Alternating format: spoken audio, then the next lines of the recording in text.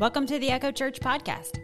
Echo is a group of people in Cincinnati, Ohio, who love Jesus, love hanging out, and are navigating the ups and downs of our faith together. We're glad you're here.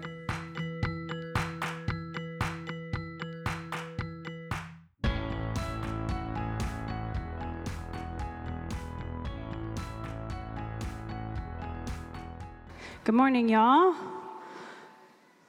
I heard it was a rainy picnic last week, but thank you all for fellowshipping and fooding together.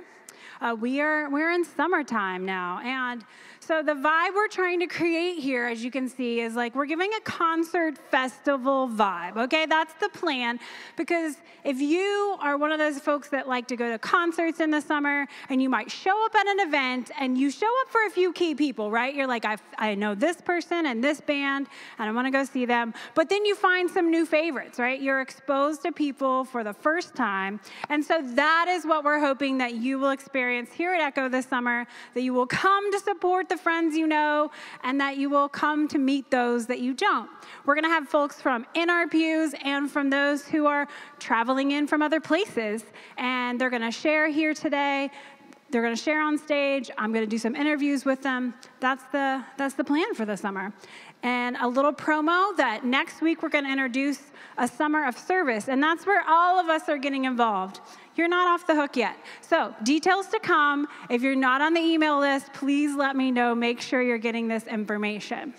Now I'm going to introduce our guest today. This is someone that I know very well. Steve Carr happens to be my husband. And fun fact, he was the original pastor of Echo Church. And when we began this whole thing almost 18 years ago, there was a group of us that were praying about starting a church.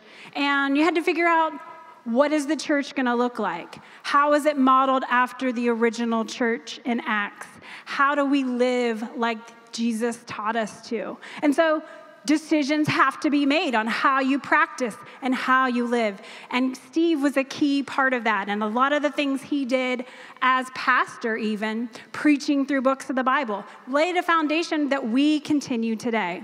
And because Steve's job also today is still meeting with pastors across the country and evaluating and looking at how they function and their congregations, we thought he's the perfect one today. Because we're going to talk about, what is the church? Why is it a thing? What was the original goal? And why do we do the things that we do? So let's welcome Steve Carr. When you see, hear, think church, what are the things that pop into your mind?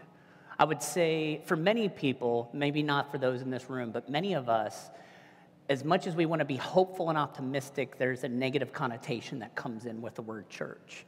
And part of that is that church, although it's the source of many great things, our memory tends to tie itself to those not so nice things. If I ask everybody in here, hey, do you have a bad church story? I really don't think anybody would be like, I have none, because we tend to do that. We've had those experiences. And the sad thing about that then is that the way in which we view church is often the way in which we view faith, Christianity, issues as such. Now, I will admit that I believe to be a little bit as an outsider on this. And photo for effect, just a couple weeks ago marked the 25th anniversary of my ordination as a Christian pastor. So, and I don't like have it on the calendar. So I was just doing the math, and I'm like, man, that was 25 years ago, probably like just a couple weeks while we were on vacation a couple of weeks ago, because it was just a moment at time that formulated that. And ever since then, even though I have had different jobs and I've not, we started Echo, I was an on-staff church pastor, but actually more so in the past, since we started about 20 years, most of my connection has been parachurch operations, serving the church in different ways to try to do that. And you would think then, after all of that experience of seeing the inner workings, friends, I've seen the most horrible things that have happened in the name of church, and you think that would make me somebody that is just bitter about the experience, but for some reason I've been able to keep that optimism. And maybe it even goes further back into my past. So a couple old pictures for you. I'm excited to share with you all the old pictures. Can you go back really quickly there too? This is my family, by the way. That's Steve in the middle. We used to wear ties. It was this horrible thing. I remember one time I preached and I didn't have a tie, and I felt like I did a great sermon. My mother was in the audience, and she was just like, I think the lack of a tie just really hurt what you were trying to say. So if I made it through that, but my mother loves the Lord Jesus Christ, but man, she loved herself some ties. Anyways, moving on to that. A couple old pictures for you. On the left are Steve's grandparents. That is Garrett and Jenny. And Garrett, my grandfather, I never met. He passed away in 1971. And have only stories and recollections from him. On the right is a guy named Dan. And Dan Einen was a minister himself, and he actually taught at the school where I taught at, that is no longer in existence, Cincinnati Christian University, which was Cincinnati Bible Seminary.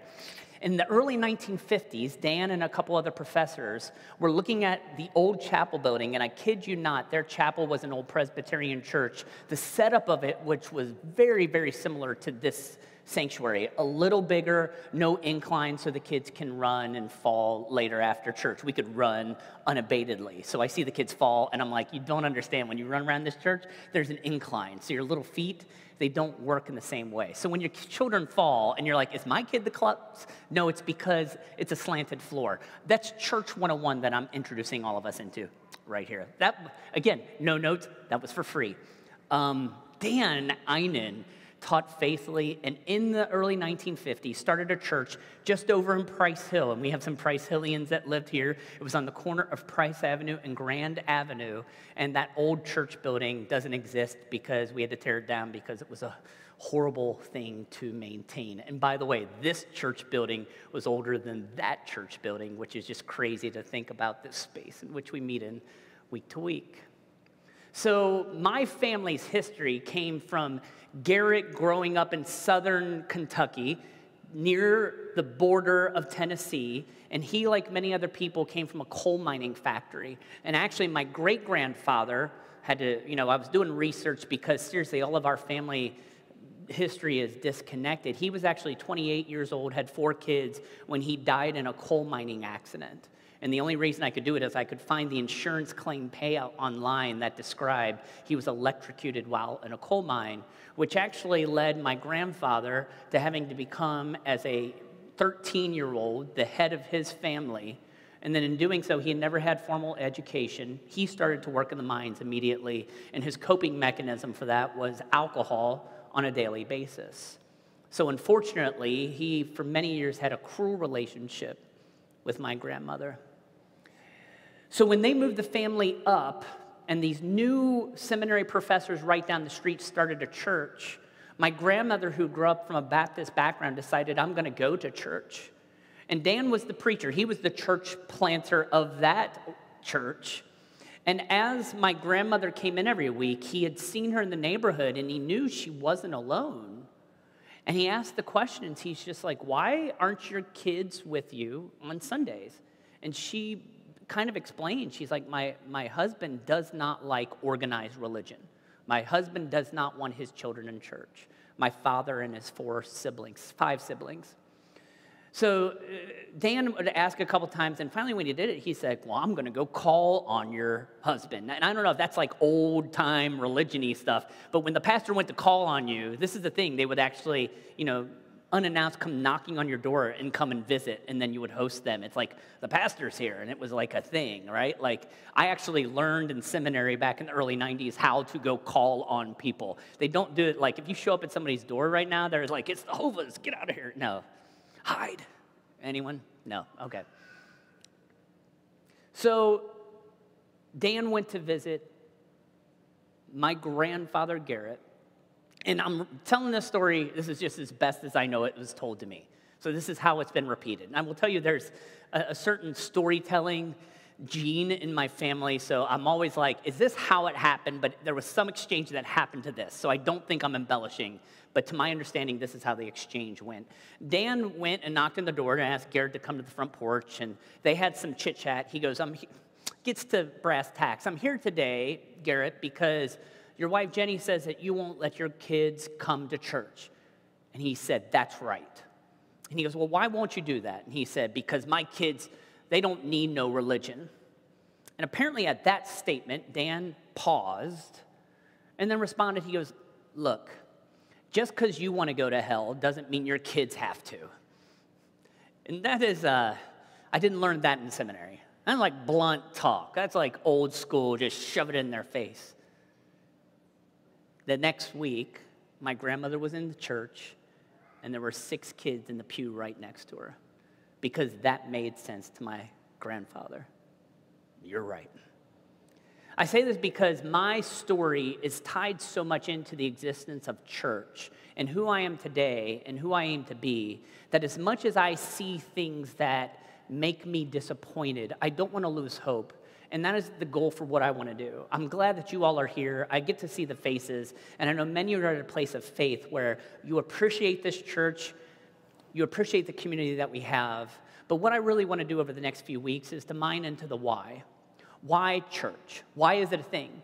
Because I think the issue is that even though we have good community here, I know that we have previous hurts. And I would probably predict that in some point, if it has not happened already, at some point in the near future, there's going to be an experience in your life that is going to either make you doubt maybe Echo as a church, or you will hear something from another person that will make you doubt the idea of church, and it could turn and sway your opinion. And what I would want to say is that a better, healthier understanding of what the church is from a biblical perspective will take us far. So the umbrella under which this is in, grant me some grace, it's my $5 theological word of this series, is the word ecclesiology.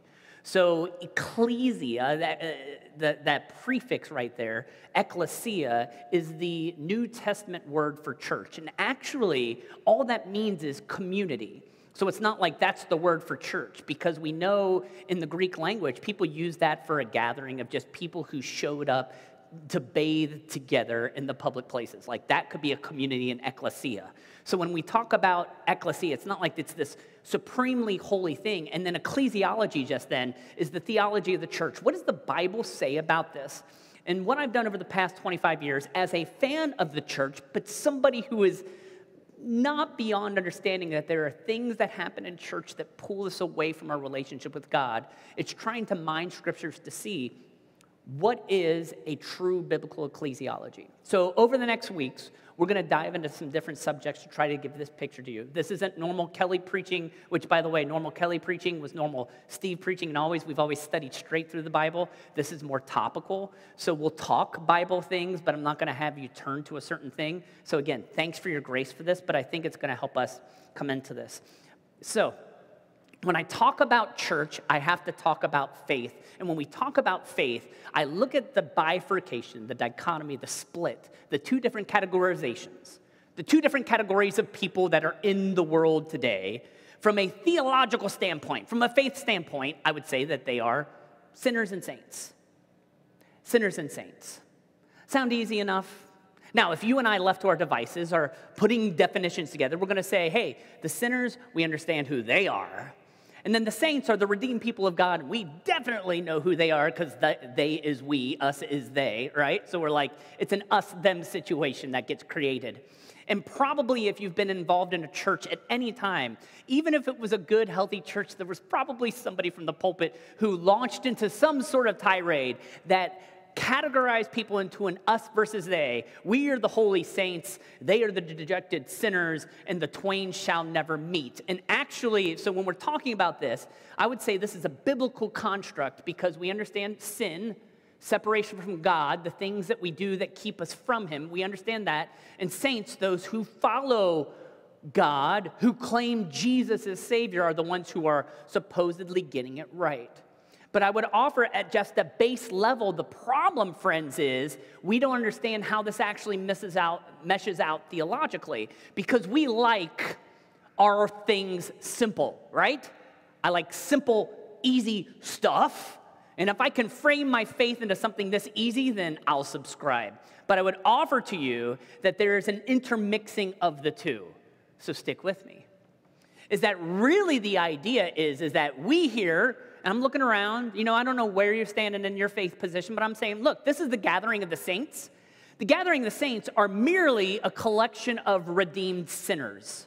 So congratulations, friends. You are saints, but you are sinners. And some of you, I see what you do online, and you're really good at it. Like, you sin at like an AP level. It is very impressive. I say this, though, as a reality for you and for me, and I want to make sure I'm joking about this, but straight talk, faith of Christ is that we who are saints continue to sin. And actually, that's what happens in the New Testament. The Apostle Paul is trying to work this out with people because in a first century Jewish view of theology and holiness, they actually believed it's like, no, you can be clean and pure. Kelly preached about this through the book of Exodus, that the laws were given, and they're like, look, all we have to do is obey the laws, and that's what God wants from us. But the issue was that none of us obey perfectly, right? Like, just every day we sin, and if you don't believe that, then you need to recalculate the way you understand that. What is the only difference? The only difference between the sinners and saints conundrum is that we who claim to be saints to date who are sinners are that because of the gospel of Jesus Christ. What's the gospel of Jesus Christ? Gospel is that theological term for the good news, right? We understand the good news of Jesus. And when I say we, just real talk. You might not fully understand the entire message of Jesus. You're like, yeah, but there's a lot of the Bible there, Steve, and there's a lot of stuff I don't understand. But at a base level, you understand that in this world, you need help. The help that you need can be found in Jesus Christ, and because of that, he transforms who we are. This is the good news.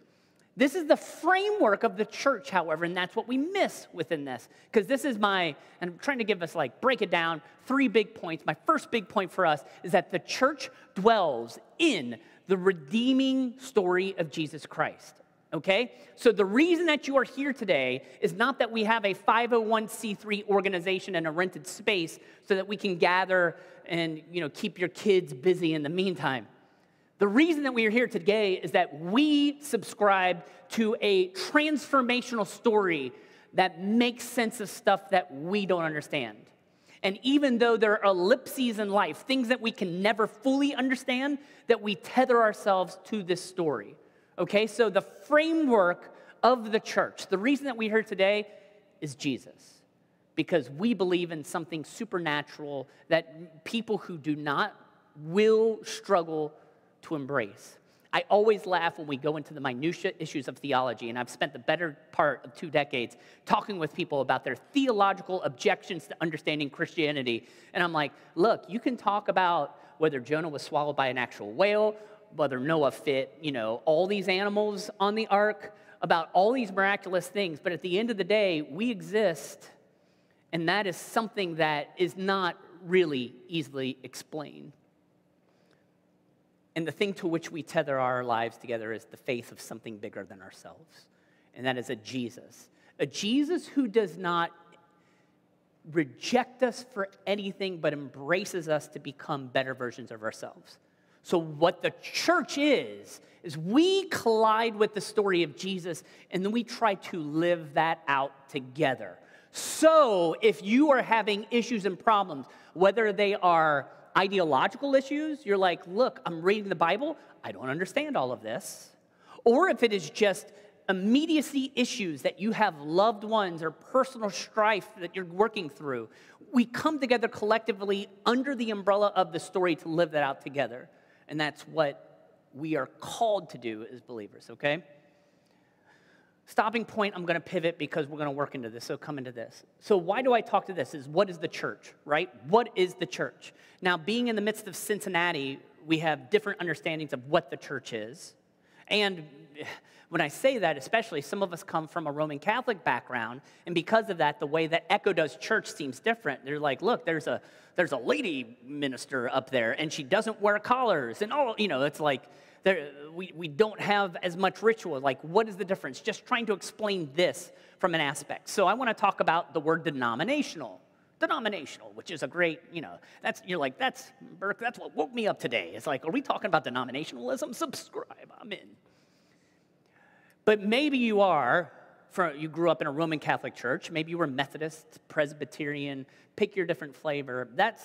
Denominations are what we call them. And what denominations are, capital C, large group of churches that have smaller localized expressions. So in a denominational structure, whether you're Roman Catholic, Methodist, Presbyterian, some aspects of Baptist, which is all over the place, basically there's usually a headquarters, a leadership, like a hierarchical leadership, and then the dots there are all the little churches. So actually this church was a Methodist Episcopal church, which eventually became the United Methodist Church, and the ME church is now the UMM. You're messaging to me. Did I do something? The building. Is that clear? Like, it's not like Echo is a Methodist church. Did I make that confusing? I love it. You know that whole interview thing? You should just sit here. Just sit here and interpret all this, okay? I mean, you know what I'm talking about. This is why marriage works. This is why she's the leadership. This is why I have to submit. But here's the deal.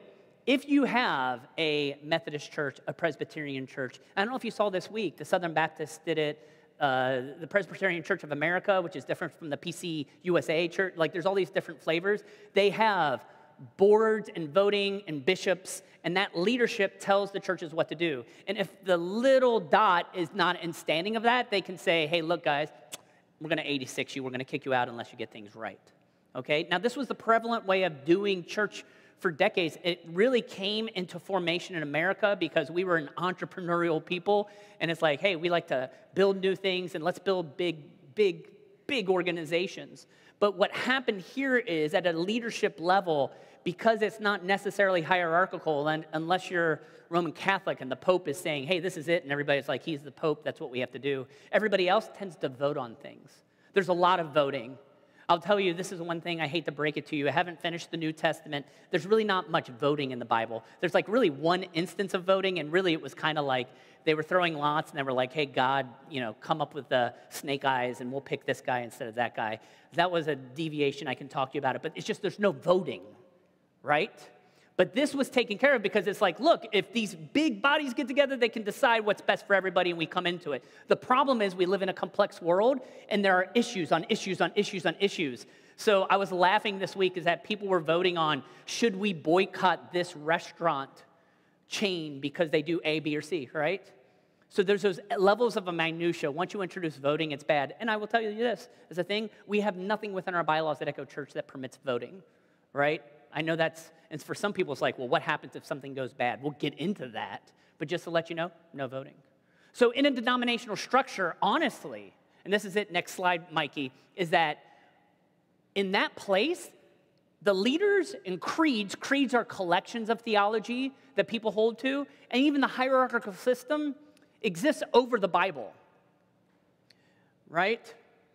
So here's the things that they created, and really the Bible becomes a secondary product to that. It's like, look, we know Scripture says that because we have these creeds and we have to follow what it is. So there was one convention that was taking place this past week, and they were all arguing and voting on a singular word on 10,000 words in all of their creedal systems. And that was actually what a vote came down to, was a singular word. It sits above the Bible. Now, what Echo is a non-denominational church or undenominational church or, I don't know, denomination adjacent, whatever you want to call it. We are not denominational. So the issue is, within our tribe of churches, and I actually would teach the history of this back in seminary, in our tribe of churches, we were the first non-denominational group that came out of right after the American Revolution, because up until the Revolution, there was the Church of England, because, there's England. After that, there's a spattering of places. Our tribe basically said, hey, look, the Bible's enough. Let's just have individual churches. So our movement, the movement that Echo came from, was the first non-denominational movement in the United States. Now, what's interesting about that is, for years, that left it on a countercultural view, because people were like, look, if each church is independent, then that just sounds like absolute chaos. Well, it doesn't have to be. But for truly organized people who are like, look, we want to have structure and hierarchy, and the biggest problem in non-denominational churches, real talk, is funding, because people are like, hey, how do you fund this? You know how Echo Church gets funded? Us, the collective we. We fund it. We get no money from a larger group that does it. We don't get any benefits from certain groups. So because we are independent, one of the challenges is always, how are we going to do the money thing? And actually, that's like what we've done at Echo. You know, what we do is that we're cheap as all get out, and we just get stuff done, man. Like, we take that money and we just work it all the way through, right, Matt? Like, he sees the budget. We're all good. He's the treasurer. And in a non-denominational system, you can see that there's no connectivity. I want to go to this next slide because I think this is the positive thing. Then what happens is that the Bible hovers over us, okay?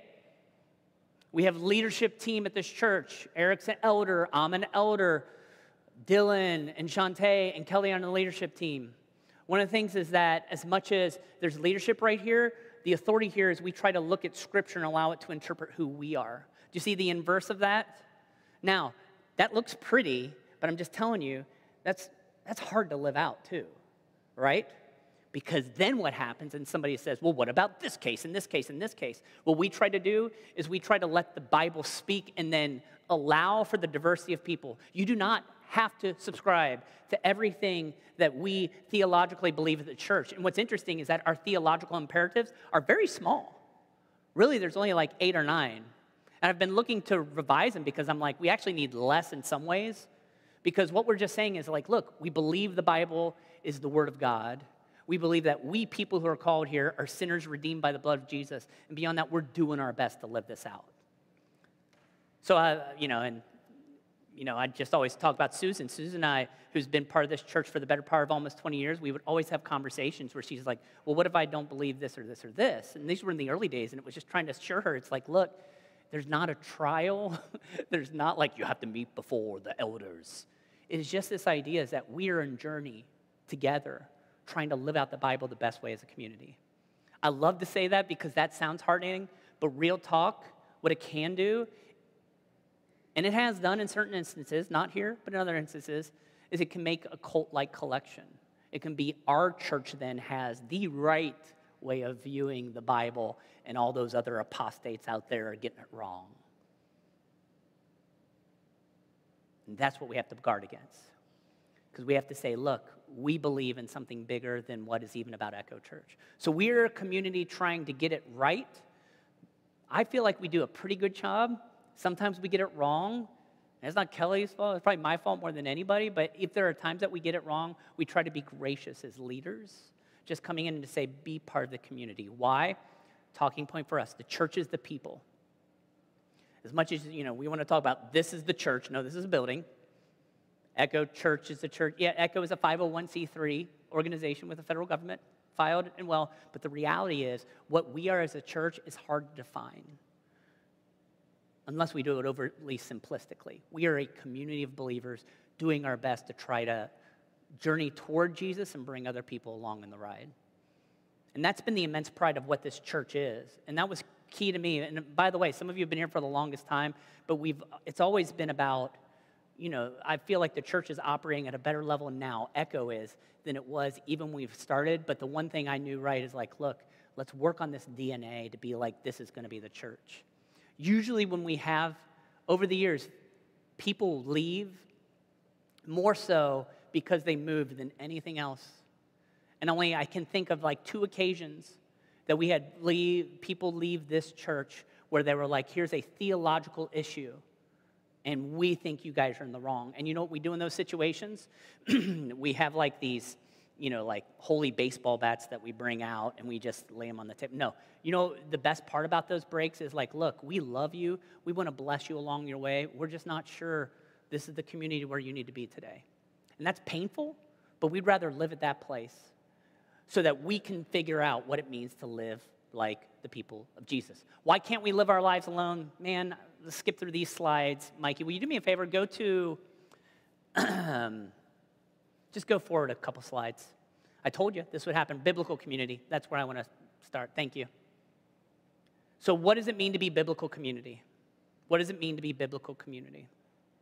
And I think that's where we're going to journey right here. This is my Bible part of this.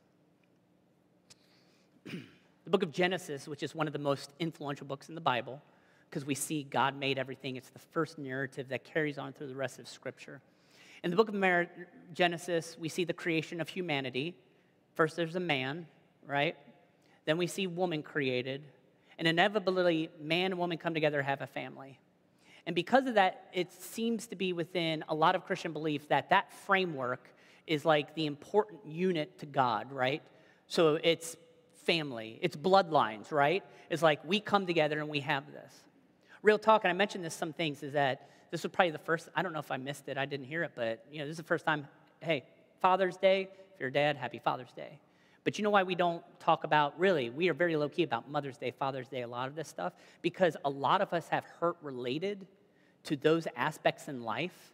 And as much as we believe as a church, it doesn't mean that families are unimportant, but at the same time, in the kingdom of God, it was never intended to be elevated to the highest level of unithood.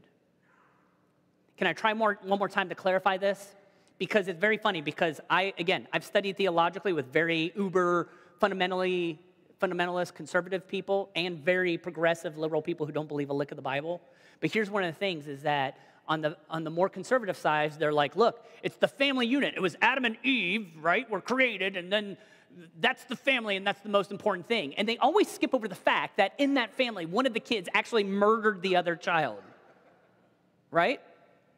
So this is not to say, if you're in this church and you have a family relation, great, we're excited about that. But it's not like that is the singular path that discerns biblical community, right?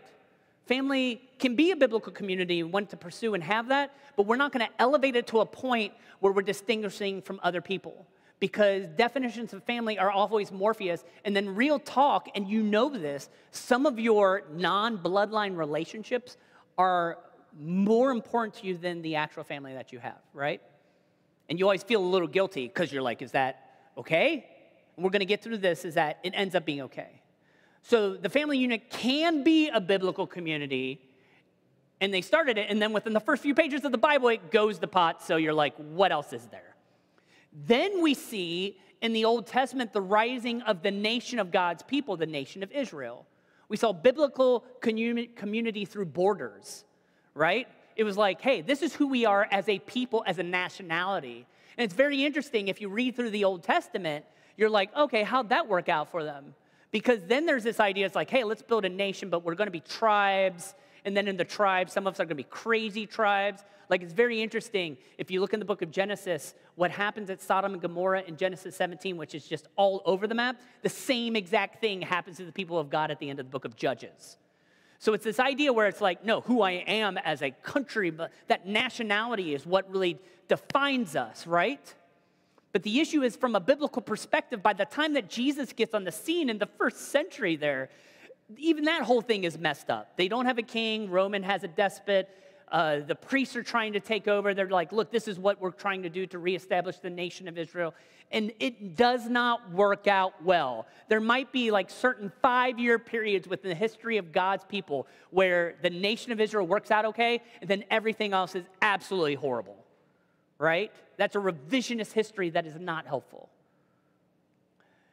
But then Jesus dies, resurrected, and his last pep talk to the team is like, hey guys, something bigger is coming. And what is that? It's the church. And I would offer that the church is the redemption of biblical community. And we'll close up with that, but I want to talk about how that works itself then in Scripture, because there's a couple narratives that point to this. In the book of Genesis, Noah and his kids get off the boat. God said, hey, spread around, just fill the world, it'll be a great place for you. And they're like, nah, we'd like to stay here. And then apparently they start to get into real estate and build a tower, that Tower of Babel, right? And they're coming together and they're doing this. There's this weird inner dialogue in the Bible where God's like, hey, look at these jokers over there. If they keep doing this, like, God says, hey, we should kind of undo this. How does God undo the people when they have idolatrous thoughts? He's like, hey, you speak the same language. I'm just going to throw all the languages in the world out at them. Let's see how they deal. And that is the book of Genesis way of explaining how we get the diversity of nations, right? Like, they're like, hey, there's different nations. God confused, it's coming back. Familiar with that story? Some of us are familiar with that story. It's always a weird story, right? You know why it's a really weird story? Because we don't see how it wraps into the rest of the Bible. Then on the day the church starts, Jesus leaves. 50 days after Passover is Pentecost, and that is the day the church starts. And basically the people of God then, who Jesus has just left, he died, he was killed in Jerusalem, he was buried in Jerusalem, resurrected. There's some happenings, but then at Pentecost, which is another Jewish festival, they're all hanging out at the Temple Mount. Like they're just all hanging out there, and apparently there's this supernatural event that happens, and the Spirit is released unto God's people.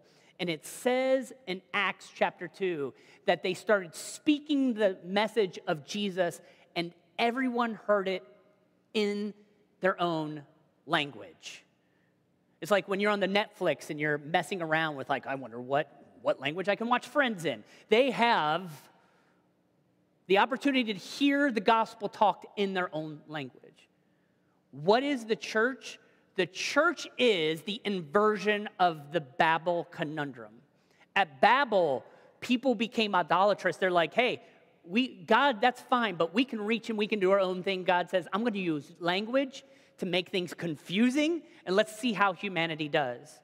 And for hundreds of years, they struggle. And then when Jesus leaves, he said something bigger is coming. And on the day of Pentecost, what happens? God says languages will no longer be an impediment, that the church will be the community. And this is what I love about this, is that the church, all of this is just an allusion towards what heaven is supposed to be. Where we understand is that the confusion of humanity on this earth is not going to be there. And the commonality, what is it going to be? Heaven is going to be community wrapped up in the story of God. The story of God comes to fruition through the church. Why? The church provides us a heavenly glimpse of what biblical community should be. Now, that's inspiring, but real talk. You guys are like, hey, Steve, I get it that the church is supposed to illustrate heavenly community, but man, I've seen some churches that look just like hell. And quite honestly, for the longest time, over the past 2 decades of us doing Echo, many of the people that have come from us were usually their last stop to just giving up altogether, because they're just looking for a church where they can pursue Christ and be in a place where they feel that their questions aren't seen as impediments to be negated. We want it to be opportunities for us to grow together. But I want you to feel good is that even though these churches are perfect, does not mean the intentionality of God is prohibited for God to work through the church. Does that make sense? So I always feel bad, and this is the wrap it up, is that in my job now for the past 8 years, I've been able to travel the country. I help churches with their logistics. I help them figure out how they grow. One of the encouraging things for me is I get to see some of the most dynamic church growth stories that have happened. There's churches I get to talk to. Man, there's one, my favorite one is this little church in Connecticut where this dude's father started. It was a church smaller than Echo. There was 12 people meeting in a room. His dad dies at the age of 48, too young, and the son at the age of 21 is like, I guess I'm pastor now. And now that church is like, they meet in a space, no joke. Their church is like half the size of this. They pack in chairs. They are violating fire marshal things like as deftly as they can, and yet the gospel is growing in a tough community just outside of New York City. And they have people of every tribe and tongue and nation. And I'm always like, man, I come into it and there's that glimmer of hope saying the church can work. But my challenge for us in this room, is don't let those impediments be confused with the biblical idea of what the church can be. Churches aren't perfect. God bless you. Echo ain't a perfect place, but boy, we're going to try as hard as we can to be community that pursues Jesus. So I hope you feel that. I hope you believe that, because that's what still makes this time, these gatherings, the best part of my week. To see you, when I get to teach those kids of yours, it's the whole thing is that Jesus is working through our humble community, and he'll continue to do so. So what we do, we keep eyes on Jesus, right? And that's why every week, and this is not something that's prescribed like in our denominational thing. One thing in our church tradition, this non-denominational tradition, is that we did communion every week. And that's because, by the way, in Acts chapter 20, it's like they met on the first day of the week to break bread, and there was a bunch of people who said if they did it one week, they had to do it every week, and that's why we have to do it every week. And that's why part of my experience growing up was like my father, who was an elder, we would do in-home communion, and it's like I've got to get them communion this week because we have to do it every week. And God bless, we love this gathering, but we are not doing this from a legalistic perspective. Like, we do not believe it as a sacrament. We think it's an opportunity for spiritual remembrance. Why? Because every week, we, the people who pursue Jesus, want to make sure that we are keeping our eyes focused on Jesus. Something will happen in your life this week that will derail you in a minor or major way, and the hope and prayer is that this time, with the Holy Spirit remembering what Jesus did for you, will resonate and remind you that there's something bigger in this life that I deal with. And the thing I love about communion etymologically, I love to say etymologically fast. That's the coffee speaking. But the big thing about communion is the commune, which is the same etymology of community. So it's not something that you do alone, it's what we do together. And that's why, even if we've got the station people, if you want to get up here, because I'm going to wrap up this type of thing, because, man, you've got bread will end up being here, is that this is the point, is that it's something we do together. And when we come down the aisles and have this opportunity, it's what we do as the church. We, the church, remember Jesus. Does that mean that it always makes sense in every way? No, it doesn't. But we are in humble pursuit of what Jesus is doing for us together. And that's why the church is important. I love talking about that, man. Good times. I'm going to pray. Gert's going to play some music. If you're a follower of Jesus, we invite you to come forward, grab the bread and the cup. Let's take some time to remember him. All right? Let me pray, and we'll commune. Heavenly Father, we come together and praise you. Father, even though I look in this room, I'm just thankful for who you bring to us, people here who are in pursuit of you, Father. But we recognize and acknowledge there's a lot of church hurt, a lot of pain that comes within our experiences that we've had in church. And for us, what I would ask for is that you help us to let go, that you help us to release. Because, Father, as you grant grace to us sinners, making us saints, you make us saints despite ourselves. It's not like we're perfect, but your Son was perfect, and because of him, you see us as such. So we're thankful for the good news. I'm thankful for the people in this church that you bring together. Father, we're honored at the time that we might commune and remember the story of Jesus. So in this time, this experience that we have, just help us in this time to remember your Son, Jesus, and the sacrifice that brings us together. We give him praise. Amen. Thank you for the gift of your attention today. If you ever want to join Echo Church in person, we meet on Sundays at 10:30 a.m. You'll find us at 1301 East McMillan Street. That's in the Walnut Hills neighborhood of Cincinnati, Ohio, just up the street from our city's beautiful Eden Park. Find out more about us on our website, echochurch.org. Have a great week.